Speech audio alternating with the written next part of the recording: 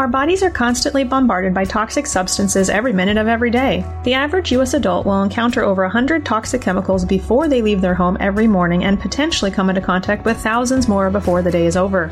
These chemicals are found in everyday things like hair products, food, clothing, furniture, drinking water, basically in our environments. Once inside us, our body does have the ability to remove them, thankfully, but this process is not perfect. When the body gets overwhelmed and can't keep up, the toxins pile up and don't leave our bodies. This can leave us feeling tired with brain fog, hurt our livers, and throw off our hormones, just to name a few. So, what can we do? For my patients with excess toxic burden, I recommend supplementing with a high-quality binder like EnviroBind from Your Longevity Blueprint. EnviroBind contains a combination of zeolite clay, Sheila and activated charcoal. These raw materials in combination have the ability to naturally bind to toxins like heavy metals, organic compounds, mycotoxins, which are toxins from mold, and other unwanted toxic compounds. Typically, this is recommended to be taken on an empty stomach as to not bind beneficial nutrients from food or supplements and is usually used in the short term. Use code BIND for 10% off EnviroBind at yourlongevityblueprint.com. Now, back to the show.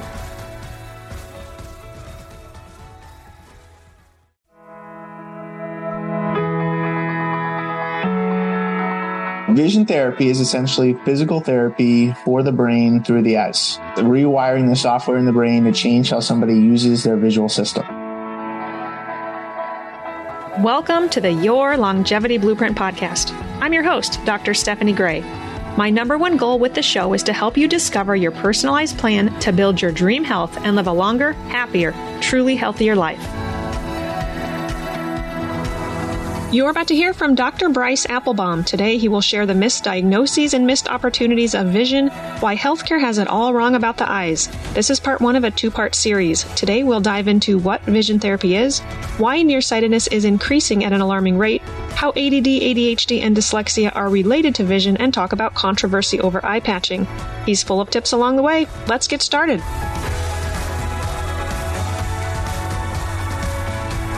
Welcome to another episode of the Your Longevity Blueprint podcast. Today, my guest is Dr. Bryce Applebaum, who's a pioneer in neurooptometry, passionate about unlocking life's potential through vision. His expertise includes reorganizing the visual brain post-concussion to return to learn and return to life, remediating visual developmental delays interfering with reading and learning, and enhancing visual skills to elevate sports performance. Dr. Applebaum has been featured on the front page of USA Today, in the New York Times Magazine, Bethesda Magazine, and as the cover story of OT Advanced. Dr. Applebaum has worked with hundreds of professional athletes, numerous professional and collegiate sports teams, and countless amateur athletes to transform raw talent into honed performance through vision. He also helps teams consider who to draft or sign as free agents based on assessing a player's visual potential and identifying how far off they may be from operating at that ceiling.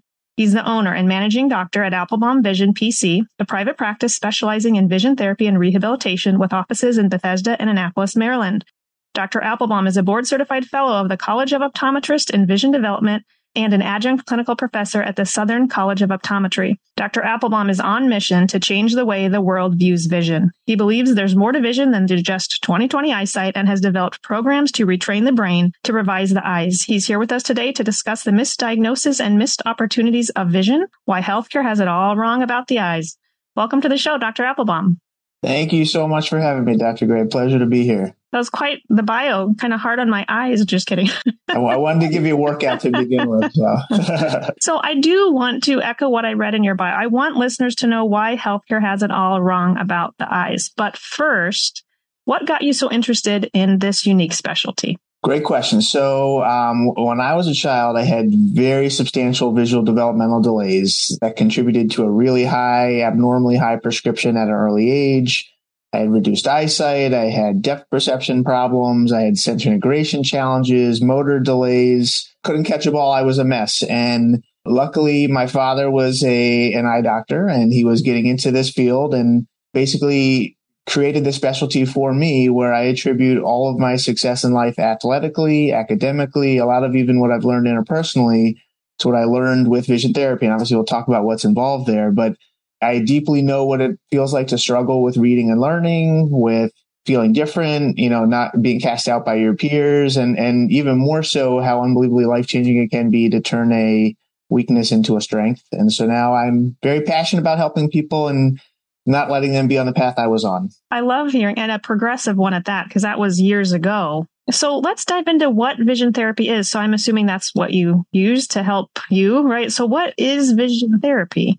And why have so many people not heard of this? Great question. So vision therapy is essentially physical therapy for the brain through the eyes, rewiring the software in the brain to change how somebody uses their visual system. So many people have not heard about this. And the mission I'm on is to raise awareness, because we are all taught in school how to look at eyesight and eye health and how to intervene when there's disease and how to deal with structure, but so little on function. And you have to do a separate residency and fellowship and all of that. And there's just very few people in this space. You don't have to be board certified to offer vision therapy, but I would argue the level of care is dramatically different when you are. And so that's just a process that's elective, but it helps you really know what you know and what you don't know and how to learn what you don't know. So how rare is this? Because we were talking before we started recording, there might be just one person near us that has even some of this minimal training, but how rare? Are we talking few eye doctors per state? Definitely a handful per state, depending on the state as well. I'm in Maryland, right outside Washington, D.C. And in D.C. and Maryland, there are 8 doctors board certified out of 6,000 or 7,000. And those 8 comprise 5 different practices. So there's a lot more people doing vision therapy. I know a lot of physical therapists have adopted some of these techniques, a lot of OTs, a lot of speech therapists, just based off of the awareness being raised. Chiropractors too? I mean, are there some chiropractors will actually have somebody come in wearing their glasses and do manipulations and look at different balancing procedures through the lenses to see, is this prescription right? Is it off? And that's a little bit out there, but work on vision and the visual brain can be considered vision therapy, I guess, depending on the lens you're seeing it through. I've already decided I needed it, but we'll get to that later in the episode. But let's talk about nearsightedness. So I think that's increasing at an alarming rate with children. And so part of me wants to think, is that from screens, and are screens bad for our eyes? Can we go there? Talk nearsightedness and, danger of screens? All visual skills are learned skills. And when every child is born, we don't know how to track or focus or converge or use our eyes. And it's something that through our life experiences, we develop the ability to use our eyes together. So that's something that's either learned well or not learned as well as it could be. And that's when some intervention is needed more so than ever. And I know you have a young child. Kids are being introduced to technology at earlier and earlier ages than ever. Kids are reading in kindergarten when most are not visually ready for reading in kindergarten. And to really simplify it, if we're presented with stress from our environment and we don't have the tools in place to meet those demands, we either adapt or we avoid. Nearsightedness has 2 main components, genetics and environment. Can't do much about genetics, can't control who your parents are. But environment-wise, if you're presented with these challenges and you don't have the vision development to support that, then we usually adapt. And usually that occurs with near issues. So then far away blur becomes the symptom of the near problem. And our profession treats the symptom and says, well, you can't see the letters on the letter chart. Here are some glasses. And absolutely, that makes far away clear. But then very often that becomes your new normal. You adapt to that. You need something stronger for the same clarity. And then you're on this cycle where you're in glasses for the rest of your life that are always changing. Are you saying screens are actually more bad at a younger age then? 1,000%. Screens are more bad at a younger age. More bad. Yeah, there are worse, guidelines from American Academy of Pediatrics that say no child under, I think it just says no child should be on a screen for more than 2 hours. I usually say, if you're under 18 months, limit screen time to just engaging with never. But FaceTime with a loved one, especially over COVID where you're not seeing somebody, but that's it. And then as you get older, that should go up to 30 minutes if you're under 2, maybe an hour if you're under 5, and then really everything in moderation, taking as many breaks as you can. So obviously an iPad in front of your face is, I would think, worse than TV across the room. So is distance very important? I think you had a social media post about this, maybe with your kid, having them scooch back. So rule of thumb, larger the screen, the farther away, the better.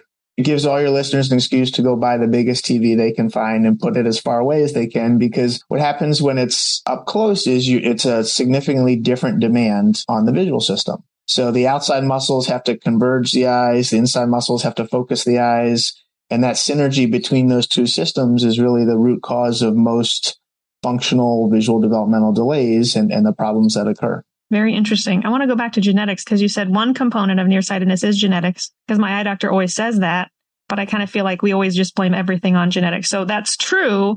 But the variable we can change is the environment. Like you're saying, distance is on your side. So genetics wise, based off of the alarming increase in nearsightedness that is dramatically increased, I think there's an estimation that by 2050, about half of the population will be nearsighted.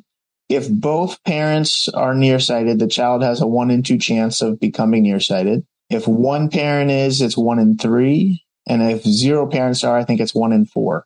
And that's just our environment. This wasn't an issue 50 years ago, before there were all these tablets and phones. And obviously there's a time and a place for tablets for young kids, but I'm sure you've seen many parents who use a screen as a babysitter, and then, they're stuck at that distance forever. And I never thought I would be that parent, but there have been times where I'm like, just watch the... We all are there, right? But I think a good way to think about it is like, if you were to squeeze your hand as hard as you can do it for maybe 5-10 seconds and your hand's going to start to kind of get sore and get tired. But if you were to do this open and close, you could do it for a very long time and still maintain that stamina. Our muscles that control focus in our eyes are sphincter, they're circular. So when you look close, the muscle constricts. When you look far, it relaxes. You're stuck on a screen, you're stuck with it constricted.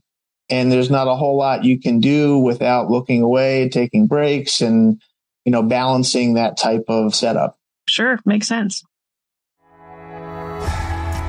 I get asked all the time, what's one product that I just can't live without when it comes to maintaining my own health and longevity? And my answer is something you've actually heard me mention on several episodes. It's called Mitochondrial Complex, and it's pretty much the Cadillac of multivitamins. And it's packed with antioxidants, including 3 key players: acetyl L-carnitine, alpha-lipoic acid, and N-acetylcysteine. Think of a steam engine that requires coal to be continually shoveled into the furnace to power the train forward. Acetyl L-carnitine does that for your body by shoveling short-chain fatty acids into your cells to provide your body with energy. This is an absolutely essential task to keeping you running. However, what's a byproduct of fire? You guessed it, smoke. Unfortunately, in this analogy, smoke from fire equals free radicals. To combat those free radicals, other antioxidants are needed, and that's where alpha-lipoic acid and N-acetylcysteine come in. Together, they scavenge free radicals and help boost and recharge glutathione, the most potent antioxidant in the body. To top it off, Mitochondrial Complex also contains a little bit of green tea extract, broccoli seed extract with sulforaphane, and even resveratrol. Research has shown that when athletes and individuals that are under stress begin taking this product, they are less likely to get sick, as they're giving their body what it needs to conquer those stressors. Who doesn't need protection from stress and cellular damage at this time? I certainly do. I take this product every day. If you're interested in learning more about how Mitochondrial Complex can help support you living a longer, healthier life, check out my blog post on why antioxidants are important, found at yourlongevityblueprint.com/why-antioxidants-are-important, or in Chapter 4 of my book, Your Longevity Blueprint. To get 10% off our Mitochondrial Complex, just use code ENERGY when checking out at yourlongevityblueprint.com. Now, let's get back to the show.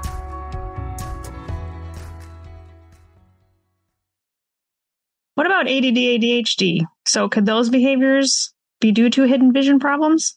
So we have a 30-question predictive checklist of the most common symptoms associated with treatable visual developmental delays. More than half of those symptoms are the exact same symptoms on the DSM-4 classification for ADD or ADHD. Most diagnoses of attention problems are based off of behavior and observation and sometimes testing, but there's not really a way to measure a biochemical balance in the brain to know whether somebody needs more of a certain neurotransmitter or doesn't. From a vision standpoint, there's 2 particular diagnoses, but the most common one is something called convergence insufficiency. Convergence insufficiency means, by the language, you think it means that somebody can't cross their eyes. But essentially what it is a spatial mismatch in that the outside muscles are not coordinating well to keep both eyes pointing and focused on a near target.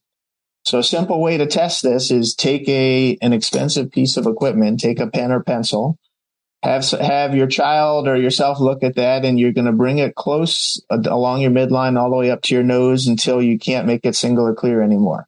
It should be pretty effortless to our nose, but for so many kids, that near point of convergence is reduced, and so they say they can't make it one. There becomes this competition between which eye looks at it, and then they look away, or you see an eye drift. Convergence insufficiency is so unbelievably common in kids. Some studies say as high as 20% of kids have this. But if you're diagnosed with that, you're way more likely to be mislabeled as having a problem with attention, because think about a child in a classroom setting or being asked to read or write. You're having to converge your eyes to be up close. This only happens in ear. And if you can't maintain the stamina or keep your eyes pointing and focus at that place, the words move, you lose your place. You have to look away and disengage. And so often kids in the classroom are not paying attention, or it seems like that, but they're really relying on auditory rather than vision, because vision's not providing them the feedback that they want or deserve. Yeah. Before you medicate your children, listen to the episode where we talk about diet, reducing inflammatory foods, and also get vision checked. But I don't even say get your vision checked, because parents are getting their children's vision checked. So here's a great way to look at it. Think of eyesight and vision as separate entities. Eyesight's how well we see. That's letters on a letter chart in an eye exam, a street sign when you're driving, the board in the classroom. Vision is entirely brain, and how the brain tells the eyes what to do and how we derive meaning, direct action. So even just asking any eye doctor should know how to test for convergence insufficiency. Okay, so you can ask for that then. Yep. You can ask for that. They may not. I think what it means, what it implies, and the treatment is going to be all over the place. But there's lots of great resources online that give tons of information on convergence insufficiency and treatable vision problems. One great one is visionhelp.com, VISIONHELP. It's a complete advocacy group I'm a part of with the goal of just raising awareness. Sure. And there's videos, research, a lot on there on convergence insufficiency, and a ton of other stuff as well. For the listeners, I'll post that link in the show notes too. Great information. Okay, what about dyslexia? So along similar lines, dyslexia by definition means difficulty reading words. I'm biased, of course, but I would say 95% of people I work with have difficulty reading words, but because of a vision problem that was hidden previously. So often tracking our eyes and keeping them pointing on the word across the page, and focusing our eyes and making the words clear, and converging our eyes to see a single clear image. If those are not operating or functioning where they should, it's going to be a lot harder to read those words, to decode, to then comprehend that information, to think about that information. And so very often, kind of like ADD or ADHD, dyslexia is a diagnosis that describes behavior. There's more testing that's standardized to kind of assign that label, but it's very often the visual centers and language centers are not communicating with each other. And there's lots of different treatments out there that can help improve reading, especially for those with that label of dyslexia, because oftentimes it's not accurate. And when it is accurate and there's problems with phonological awareness and kind of getting the sounds with the letters and the words and being able to filter all that and make sense of it, that's something that can be improved with the right type of learning to take place. What would you say some of your not your misperceptions, what are some of probably the listeners' misperceptions about vision? I could go in so many directions here. So I would say one of the biggest is your prescription shouldn't really change every year. And that's kind of an explosion in many people's minds. If we're adapting to the lens we're in and we're needing something stronger to maintain the same clarity, we're kind of going down a path. But if we think about a functional root cause of that is maybe the focusing system can't hold focus and can't sustain it, or there's not flexibility there, or we're on screens too much, or we're not able to meet the demands of life, you treat the symptom, it gets far away, has to get clear with a stronger lens. But if you treat the problem, the underlying functional coordination problem, then the symptom goes away. Which makes me so angry, because I feel like that was me year after year after year. Granted, I was obviously on my computer or in books studying, right? So through my early 20s and even into my 30s, and my doctor kept saying, "Oh, your vision will normalize. It'll quit declining." Because I was thinking at that time I wanted to get LASIK eye surgery, and every year I'd go back and I kept thinking, well, certainly this is this deterioration is going to level off, and I can eventually qualify for LASIK. And my vision just kept getting worse, and it kept wanting to up my prescription. And I finally said, no, I don't want it upped anymore. I feel like, because I had someone in one of my classes who was from another country, and she said, no, when we go to see our eye doctor, like we ask for less power, not more power, because we want to, work our eyes and not just be kind of dependent on that. But I feel like I got robbed. I feel like I kind of got screwed, because so much of the world is robbed. We're all taught to have everybody see the smallest letters, crystal clear, HD all day long. Not everybody has to see the same. You have to have vision not interfere and be able to see clear enough to be successful in life. But I mean, you're absolutely right. And I think there's a joke in our profession that it's rare to find an attorney or a doctor, somebody who's been through a lot of reading and studying and schooling who doesn't have a prescription. I mean, we adapt to near. We adapt to everything in life. We either avoid or adapt. So if we're adapting, the more near there is, the more near visual demands, the more likely that, far away is going to be compromised. Evolutionarily, we're meant to be scanning the horizon and looking for things in the distance. We're now making these scanning eye movements on screens with really small font and graphics all day long in many cases. And, these problems were much rarer many, many years ago. Okay, so that's one misperception. Got a few more? Yes. One of the big ones that I get asked about all the time is the right drops for our eyes. Yes. And yes. I want to, if your listeners can leave with one take home, well, two take homes. One's going to be that vision therapy can change your life. Number two, don't use Visine. And Visine is a eye drop that constricts the blood vessels so that the eyes don't appear as red. But the second the drug wears off, there's a rebound effect that's twice as high, and they're red for a reason. The red blood vessels are red to bring in more oxygen because of some underlying cause. And if you figure out, there's plenty of drops that are great, like artificial tears that are non-preservative, or there's supplements you can take that can help with that. But I think in most cases, the redness is because of some sort of dryness or irritation or virus or bacteria. Visine makes it worse, so please don't use that. You have a good video on that on your Instagram as well, which that caught my eye. Haha. But nice. But I previously had Claudia, Claudia on the show. Her episode hasn't aired yet, but it'll likely air before yours will actually. And we talked a little bit about just dry eyes in general. And she does recommend resting your eyes, right? And cupping your eyes and like blinking to help with dry eye, whatnot. But one of my questions I had for her, which is the same question for you, of course, is what are the, best eye drops? You're saying non-preservative. So the single use, I do use those because I have pretty bad dry eye, unfortunately. But I think those are housed in plastic. And because I have a hormone clinic, right, and I'm so worried about endocrine disrupting chemicals, I can't help but wonder, if those eye drops get shipped from Amazon, they're in my mailbox sitting in 100 degrees in Iowa weather. Is that plastic leaching into the... And to be honest, we don't really know. There's not enough has been done there, but I can give you a solution that avoids all of that. One hack for your health, omega-3 fatty acids. Which I take. Thank you. Yes. They're amazing. But from the tear film standpoint, there's 3 layers to our tear film. The outer layer is a layer called the mucin layer. Omega-3 is in the right consistency and the right quality. I usually recommend 1,000 milligrams twice a day, produces that layer of the tear film in a more viscous, thicker fashion. So your tears don't evaporate as quickly. There's a protective barrier, and it's rare for somebody with mild dryness who takes omega-3 fatty acids to not see a huge improvement in terms of symptoms. And then you're avoiding plastic and bottles if it's good sourced fish oil and in the right place. Absolutely. And I do notice my husband, I complain about my dry eyes. And then he says, well, how much fish oil are you taking? Because I do notice when I take 2 grams versus 1 gram, I do notice a difference because I've taken 1 gram almost my entire life, even as a kid.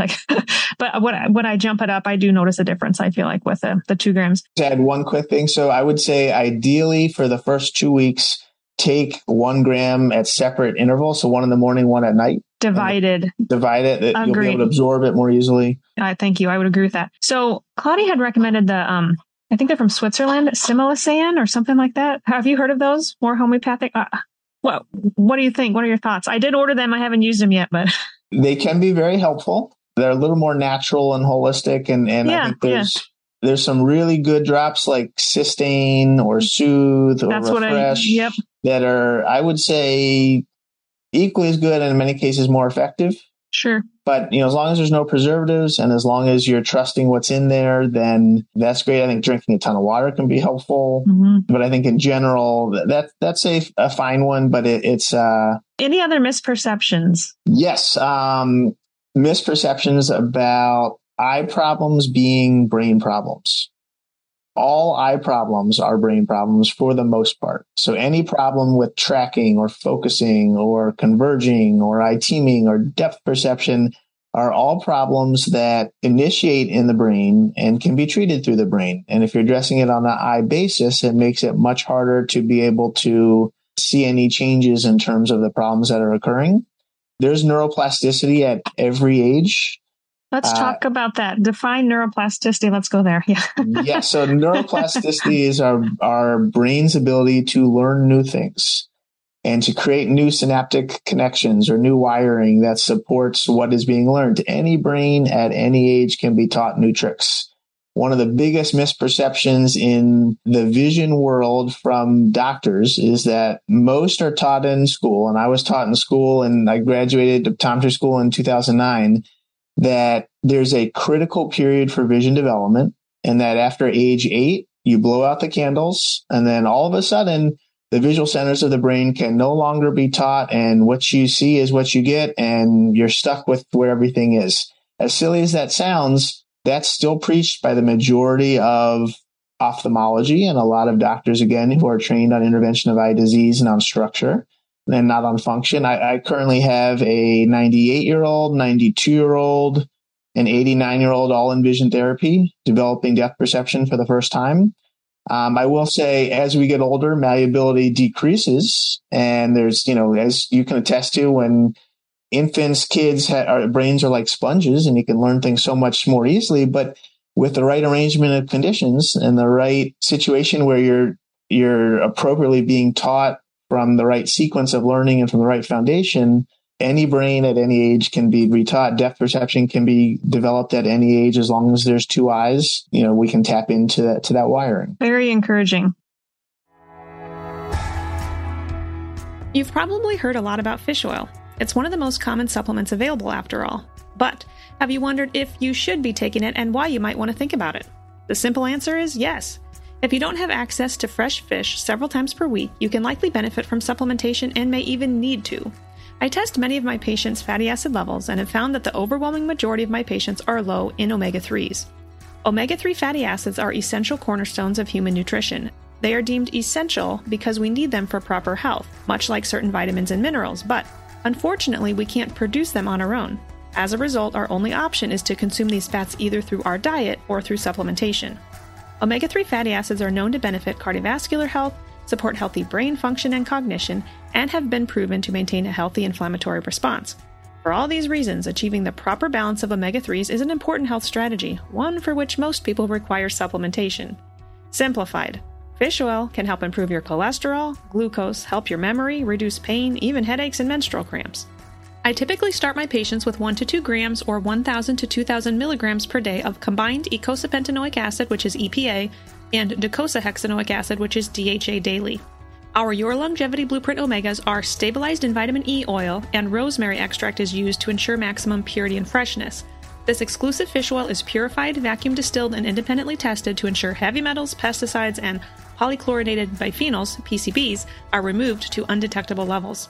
Plus, our fish oil has the shortest sea-to-shelf time, meaning from fish to bottle or capsule, of only 3 to 6 months, as compared to the industry average of 18 to 36 months.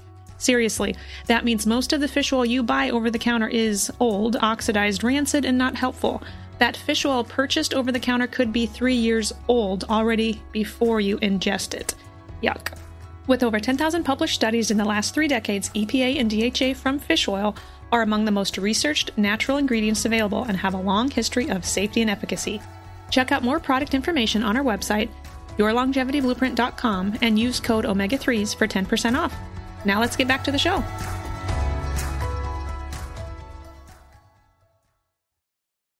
Any other misperceptions, or did we cover the most How long do we have here? I've got a bunch. There's a lot about patching and about... Let's go there. Yeah. So let's first kind of clarify 2 different terms that often get confused: strabismus and amblyopia. Strabismus is an eye turn. Amblyopia is a lazy eye. Both of these have huge misperceptions. So start with strabismus, which is an eye turn. Most eye turns are brain problems manifesting through the eyes, meaning there's no concern with eye muscle strength or length. It's the same with all of the 6 eye muscles that surround each eye externally. It's more coordination. So if we can go back to what we talked about earlier about vision is learned, a child who skips over crawling or who walks too early and doesn't have the bilateral integration and the motor foundation to support the vision learning that comes, and all of a sudden everything's static, and then they start moving and are unstable, and then their eye teaming, their visual system is all unstable. Very often an eye turn stems from walking before we're ready to be walking. Fast forward then to later in life, eye turns are developed. If we're talking about the convergence insufficiency, which is fragile eye teaming at near, if we're then, because of a rivalry or competition over sensory input, meaning the brain can't understand how to filter both eyes at the same time, it picks one and ignores the other and throws it in or out or up or down so that it doesn't have to be involved with vision learning. Most eye turns are treated from a medical community standpoint with eye muscle surgery. Oh, okay. I was thinking that's where I was thinking the patch was coming in, but yeah, okay. Yeah. Well, so with eye muscle surgery, it's very, very rare to have a functional cure. Best case scenario is a cosmetic cure, meaning the eyes look like they're straight.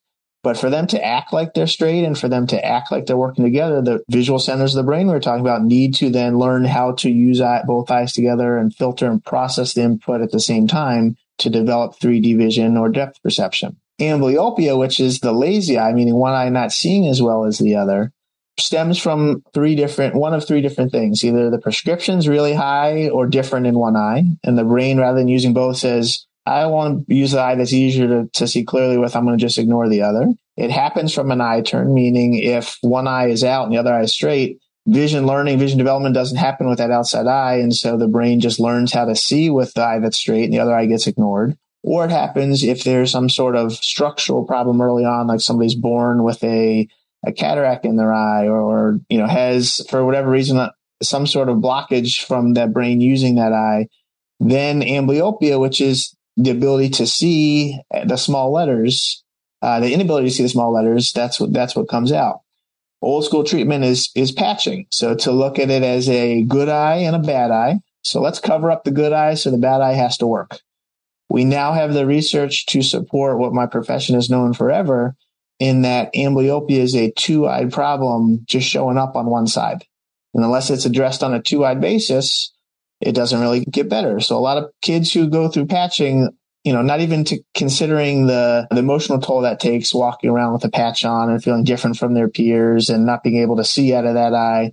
But from a functional standpoint, it's teaching the bad eye to engage in the presence of the good eye. And so the advanced treatments are literally learning how to pick out that eye's input when the other eye is there. So that's done with virtual reality or augmented reality or different filters or lenses or prism, all the tools that we have with optometric vision therapy to be able to equalize the skills with each eye. So when both eyes are open, neither one takes over because there's not a difference between each eye's information. Yeah, super interesting. But now I want to go off on another tangent about eye patching, because my brother had a retinal detachment in his mid-30s. And I feel bad because he told me I'm losing my vision. And I said, go to the eye doctor, but I should have said, go now, not wait. So I kind of feel bad. Like I could have pressured him to go earlier. He's very lucky he didn't lose vision in the eye. I mean, they said he was 1 in 100,000. I mean, it was a very rare case because he had no other risk factors. There was no trauma, nothing. But basically he had surgery and then he wore a patch for almost a year. And I think he was disserviced. And because I'm hearing about things like vision therapy right now. And I'm just wondering what he maybe wasn't offered that he should have been, but he finally got the patch off. And the eye his vision is it's terrible in that eye. And I will correct something I did say. If the discrepancy is very, very large between each eye, meaning like one eye can see the small letters, the other one can't even tell where the lights are on, or just the big E, then patching can be effective. But really active learning with the patch on is what's needed. Not just go through life covering that eye. It's more, let's do like discriminatory tasks. So picking up straws, cutting up in little pieces and taking a stick and scooping them up. Or for a child, stringing Fruit Loops or Cheerios on a string. This kind of visually guided motor control work then allows the brain to put together the input from the tactile senses and the auditory senses with the visual senses to be able to then understand more effectively where that is and how to engage with it. Yeah, I think he needs to see you, but happy to. Yeah. This 2-part series is super interesting to me as I feel like my whole family could benefit from vision therapy. For now, I'm glad he reminded me that distance is on our side. We need to back our kids away from their screens, and I know I need to take more of my fish oil. Stay tuned for next week's episode where we'll talk about how vision impacts sports performance, discuss concussions, how COVID can impact vision, talk motion sickness, and supplements for the eyes. Dr. Applebaum said vision therapy can change your life, and I believe it. If you'd like to connect with Dr. Applebaum, use code DrGray10, that's DRGRAY10, to receive 10% off his recently released Screen Fit program, their premier doctor-created online vision training program designed to transform your tired, strained, and blurry computer eyes into HD clear vision. Link will be posted in the show notes. Be sure to check out my book, Your Longevity Blueprint, and if you aren't much of a reader, you're in luck. You can now take my course online where I walk you through each chapter in the book. Plus, for a limited time, the course is 50% off. Check this offer out at yourlongevityblueprint.com and click the course tab. One of the biggest things you can do to support the show and help us reach more listeners is to subscribe to the show. Leave us a rating and review on Apple Podcasts or wherever you listen. I do read all the reviews and would truly love to hear your suggestions for show topics, guests, and for how you're applying what you've learned on the show to create your own longevity blueprint. This podcast is produced by Team Podcast. Thank you so much for listening, and remember, wellness is waiting.